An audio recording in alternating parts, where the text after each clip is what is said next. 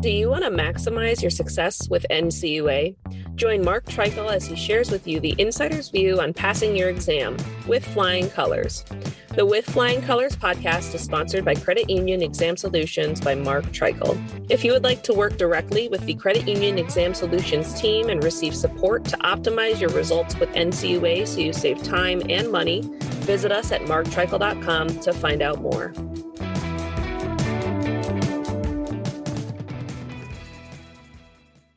Hey everyone, this is Mark Treichel with another episode of With Flying Colors. I've got a second time that I've had this guest on. It's Rick Mumm, formerly of NCUA, and we're going to talk a little bit about field of membership. Rick, how you doing today?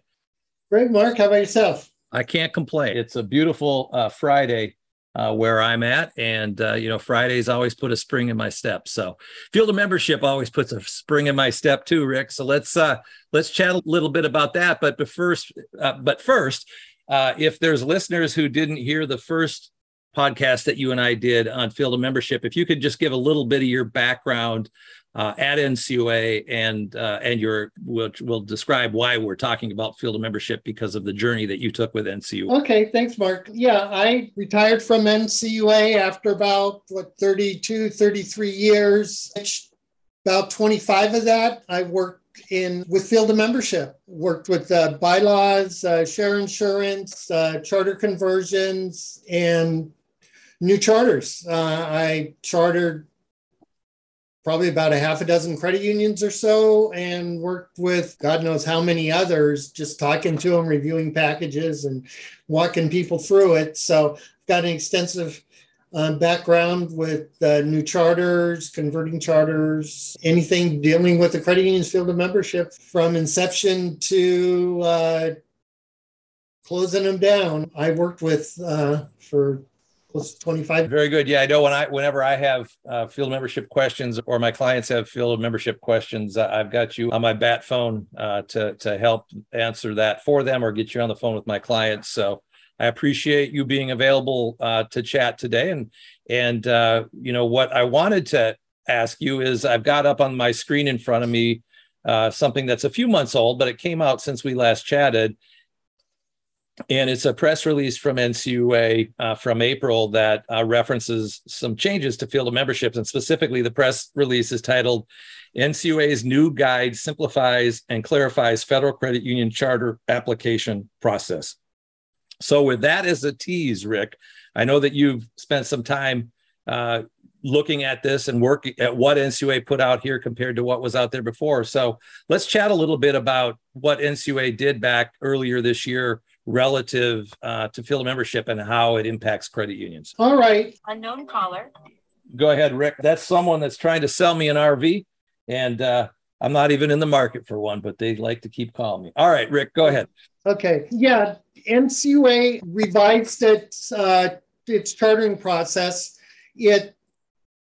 I think what they did is it did help improve the process.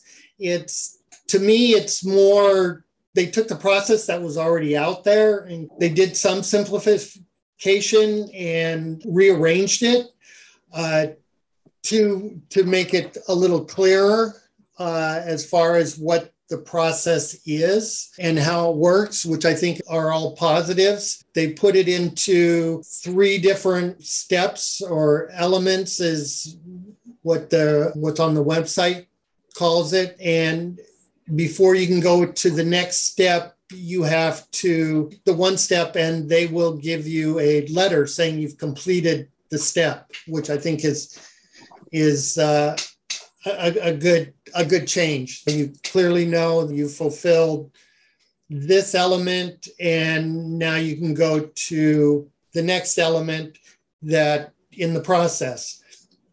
So I think that's really good. And one of the things that they did do that's a positive in my mind is the review of the officials they put toward the end just before you getting chartered, whereas prior you'd review officials up front.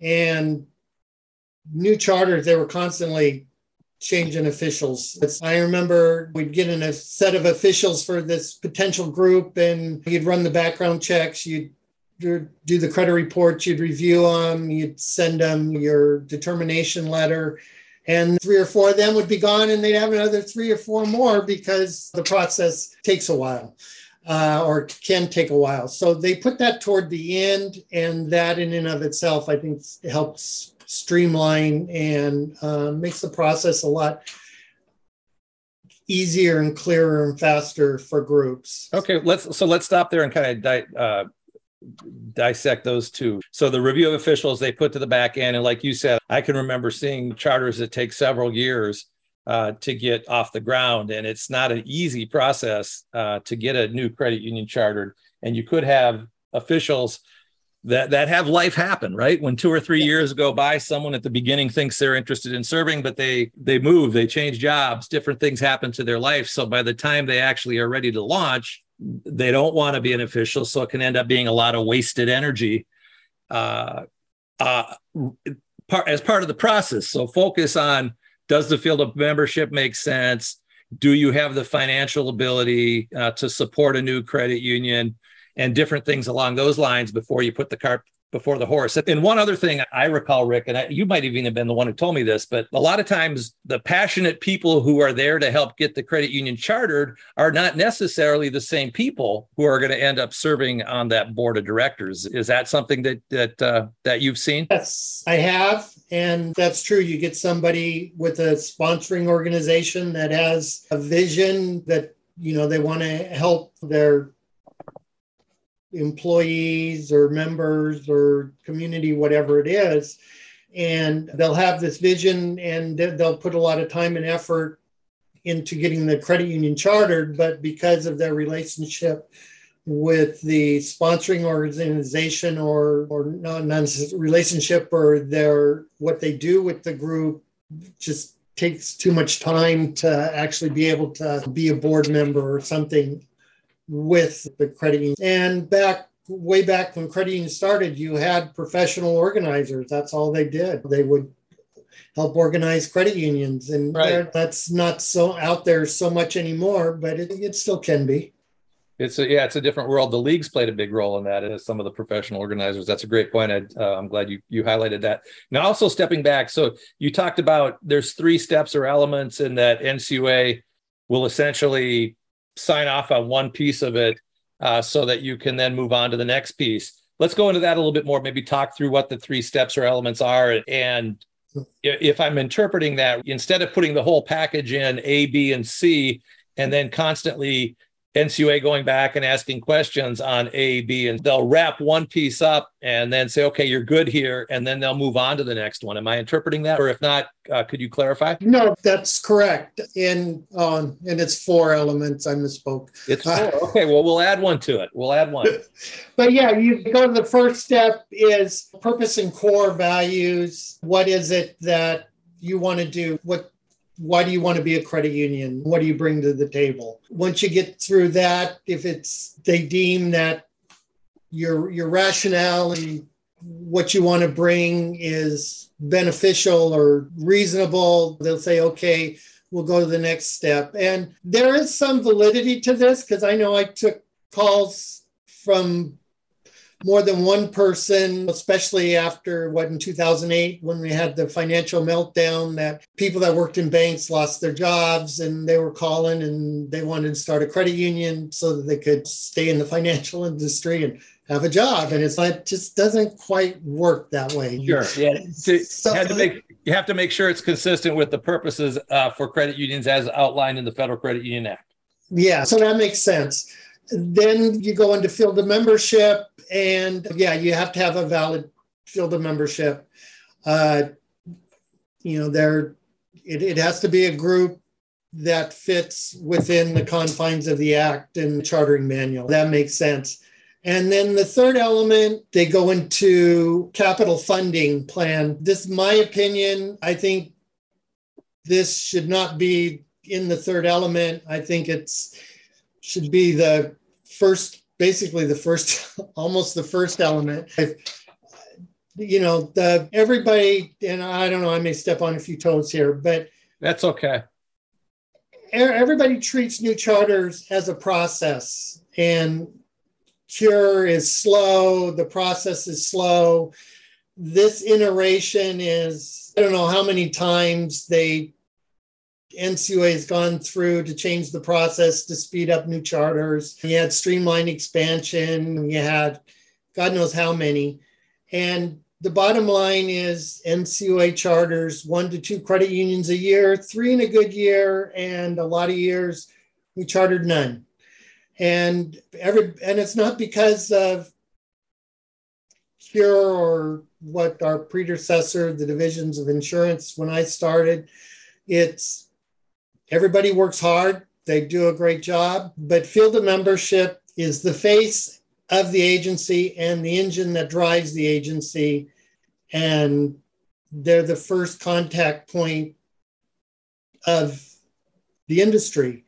There was nobody that I didn't talk to in the industry, from a potential member all the way up to board members. So it's a very busy office, is what I guess I'm trying to say. It is a busy office, yes. And a lot of this is very can be labor intense. So yes, things are slow. It takes time, but I guess I'm just trying to give my shout out to, it's not staff, and it gets treated as if it's staff and it's a process. It's not the process, and they keep changing the process and it doesn't change anything. The share insurance fund is what killed the number of new charters. Prior to the fund, the members took 100% of the risk. If that credit union succeeded or not, based on their efforts, and the agency wasn't out anything. They could charter credit unions all day long. And if it didn't work out, you're just out some staff's time. With the insurance fund, they became an insurance agency, and you got to underwrite the risk. And to underwrite the risk is the group has to come up with money. And with credit unions, that means donations. And someone has to give them that money for the capital, and that's not always easy.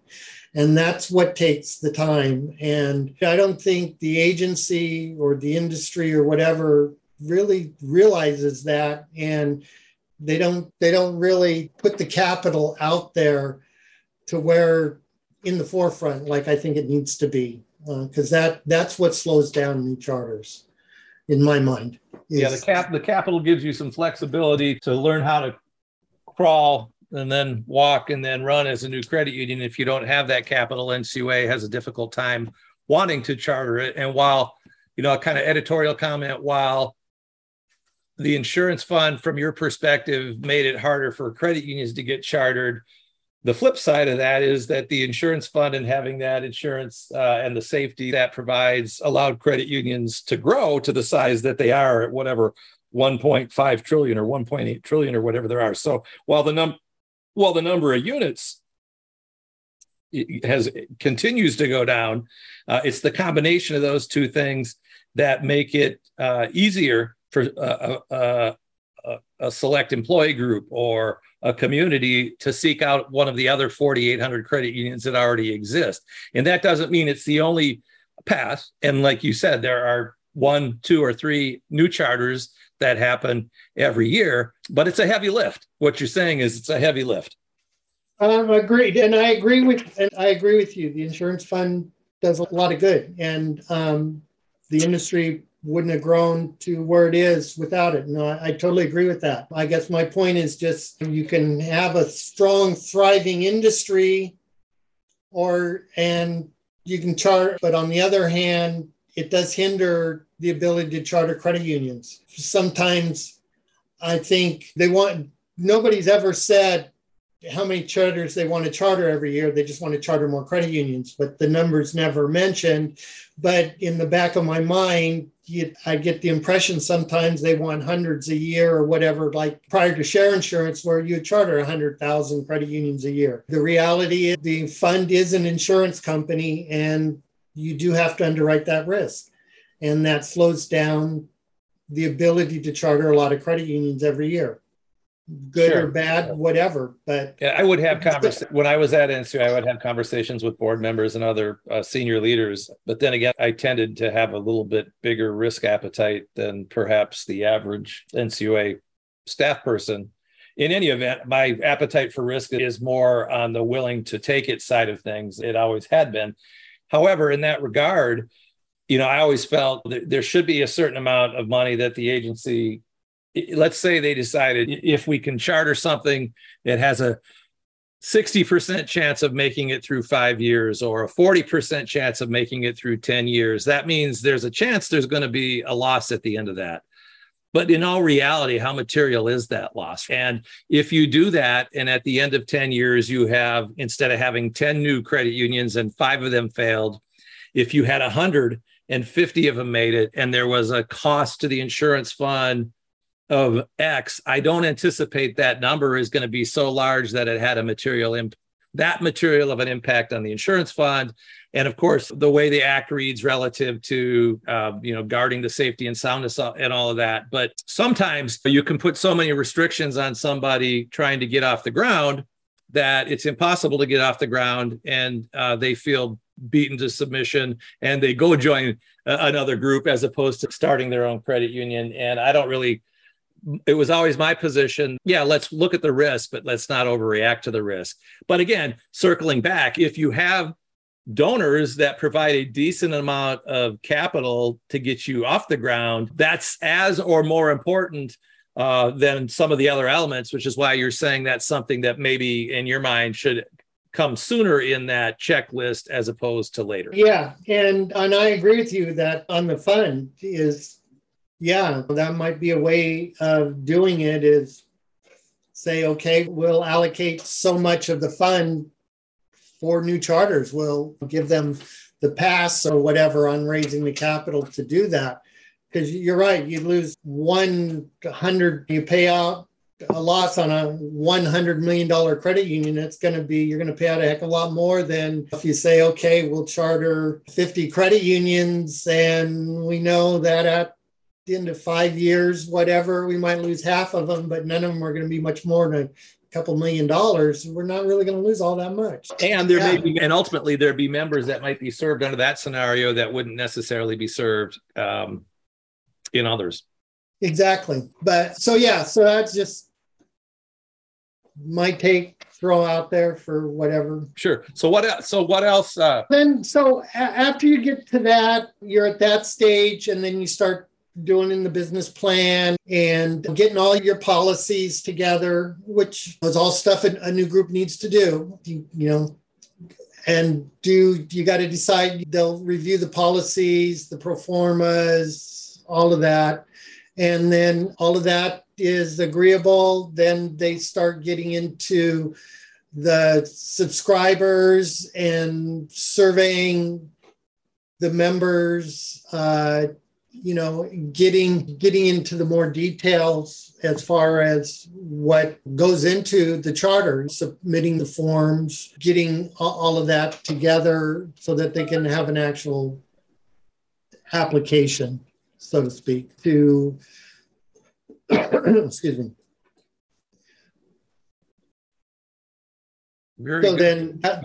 Go ahead.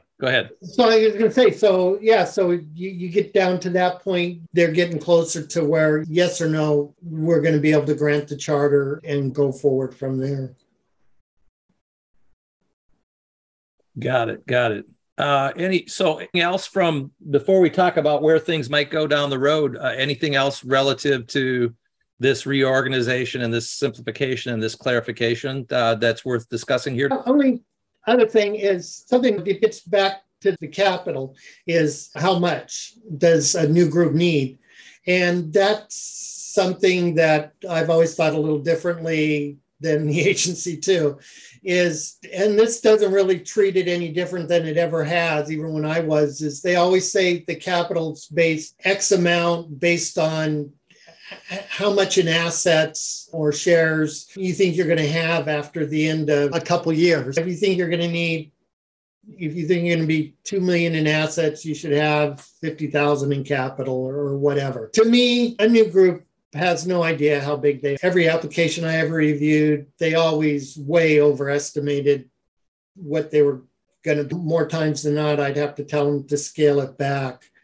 What I've always thought was a better approach is you can estimate what your expenses are going to be with some accuracy. You can be a lot closer. You know how much rent's going to be. You can get that number fairly easily. You're going to have a place, you're going to sign a 5-year lease, 3-year lease, whatever that amount's going to be. You know what your bond's going to be. You can somewhat estimate your expenses somewhat close, not exact, but you can get close. And I always thought a better way was you get your expenses for the first 3, 4, 5 years, whatever period you want to be.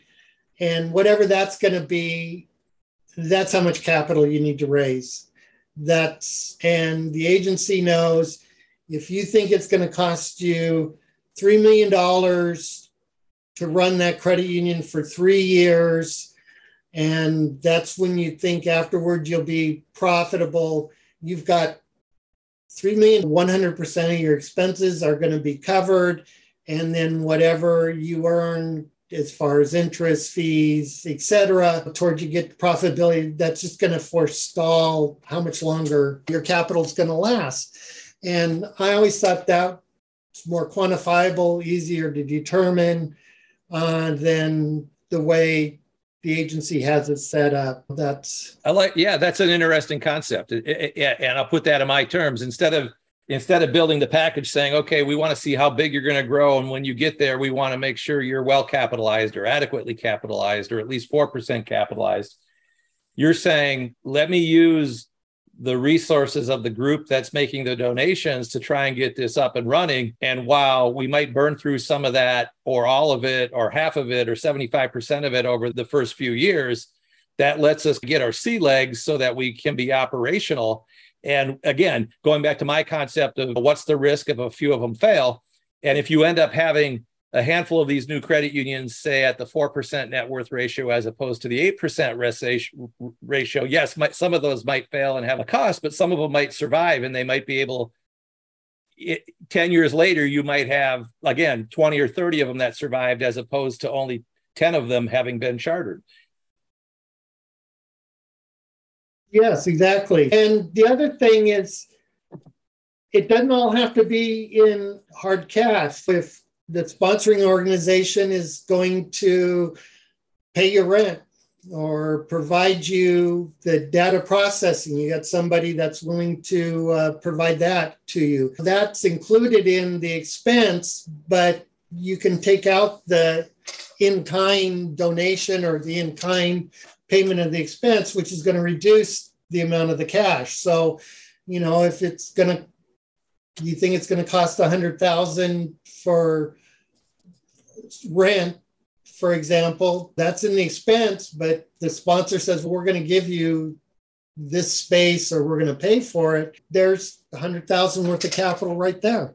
You know, no cash is there, but that's sure included as part of what it is you need to earn. So you don't really need to earn as much get as much in donated actual funds. So it's not all necessarily cash. Got it. So those are great ideas. So let's kind of take that concept of new ideas and different things that could be done.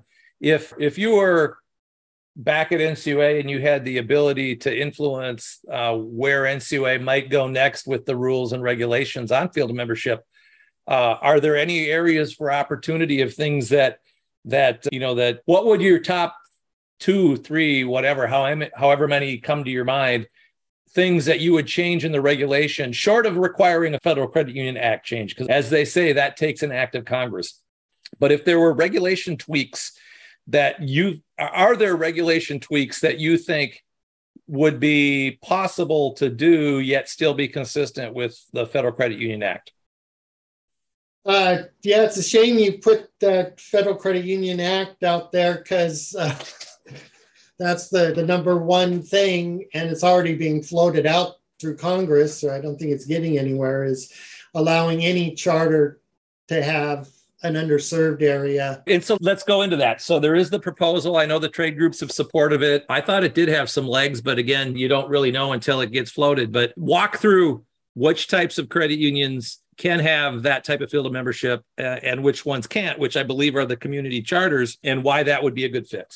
Currently, only multiple common bond credit unions can add an underserved area, which essentially is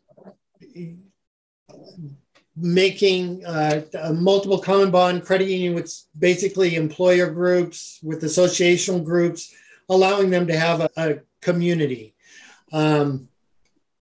through the underserved areas. So you can kind of, some ways you could say that's a hybrid type charter. And they can have as many of those underserved areas as long as it meets the criteria that they can show they can serve regardless of location, which brings credit union service to areas that don't have it and allows the multiple common bond to expand its field of membership. They're currently the only charter type that can have it. The other charter types, the single common bond, which would just be one group, whether it's like Microsoft or the Catholic Church, whatever, they're just serving one group. They cannot have it, cannot add an underserved area. And a community charter cannot add a community charter or add an underserved area. So those charter types can't add it. And if they could add an underserved area, they'd be able to expand their field of membership, diversify. I think it'd be win-win. And it's funny, when Congress, after the Credit Union Access Act of 1999 passed that gave us underserved areas, the agency had the position that single common bond and community charters could add an underserved area.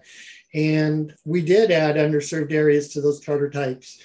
And then whether it was through a lawsuit or to avoid a lawsuit, whatever, I'm not sure the politics behind all of it. They changed to saying, no, the act only said multiple common bond, and they grandfathered everybody else. And from that point forward, it was just multiple common bonds.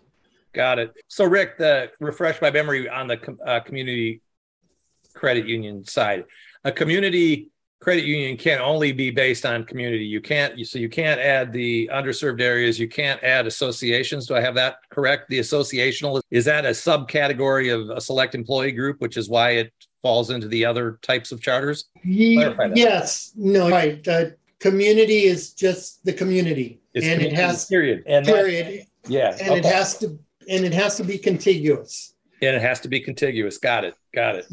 And it has to meet the criteria. We won't get into the debate of contiguous over water counts. We'll save that for another podcast. I think that one was already decided. Okay.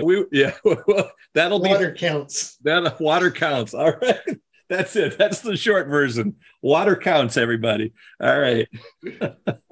Love it. All right. Yeah. So we talked through. First, I said, what would you change other than the act? And you rightly brought me back to say, hey, there's this proposal to the act change. Let's talk through it. We talked through that. Anything else before we wrap up that you would change either act-wise or regulation-wise? Or do you think it's kind of been stretched as far as it can be? It can be stretched. I'm sure that I think that where would you stretch it if you had the power to stretch the regulations in a way that still meets the spirit and intent of the Federal Credit Union Act? I would go on more the community side to be able to. The act just says community.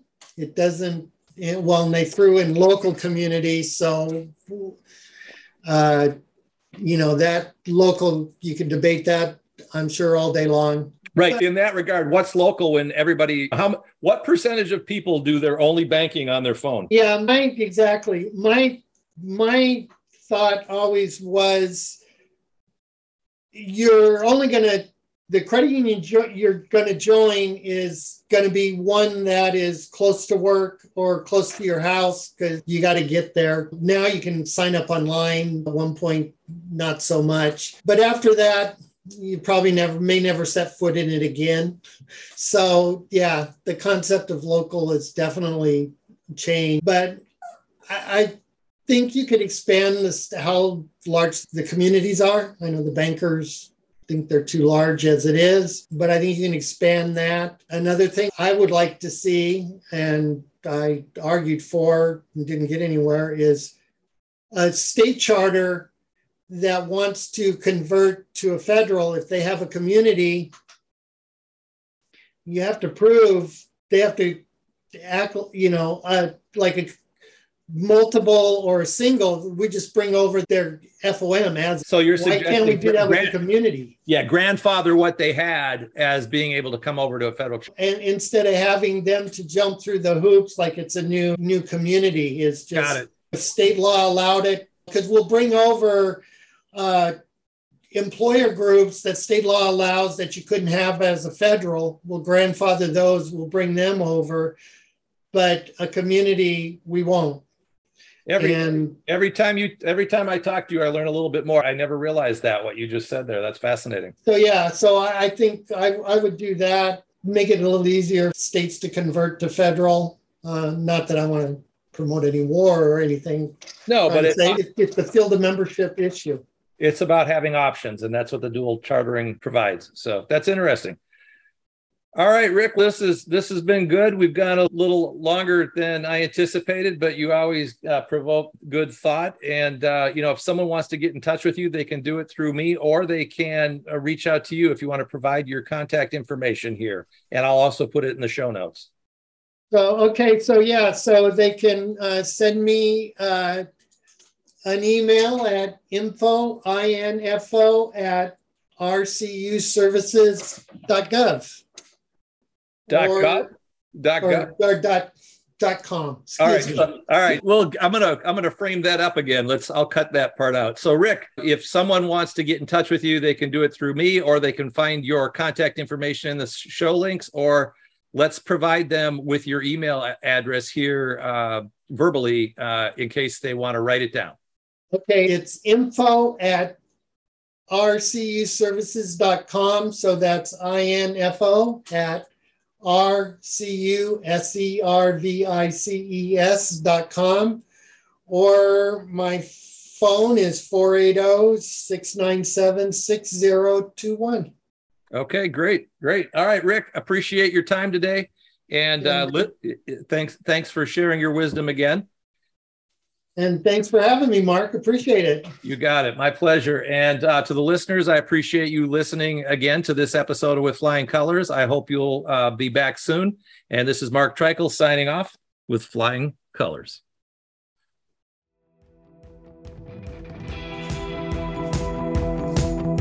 Thank you for joining us on this episode of With Flying Colors. Subscribe on your favorite podcast app to hear future episodes where subject matter experts of all varieties will provide tips on how to achieve success with NCUA. If you would like to learn more about how we assist credit unions, check out our services at marktreichel.com.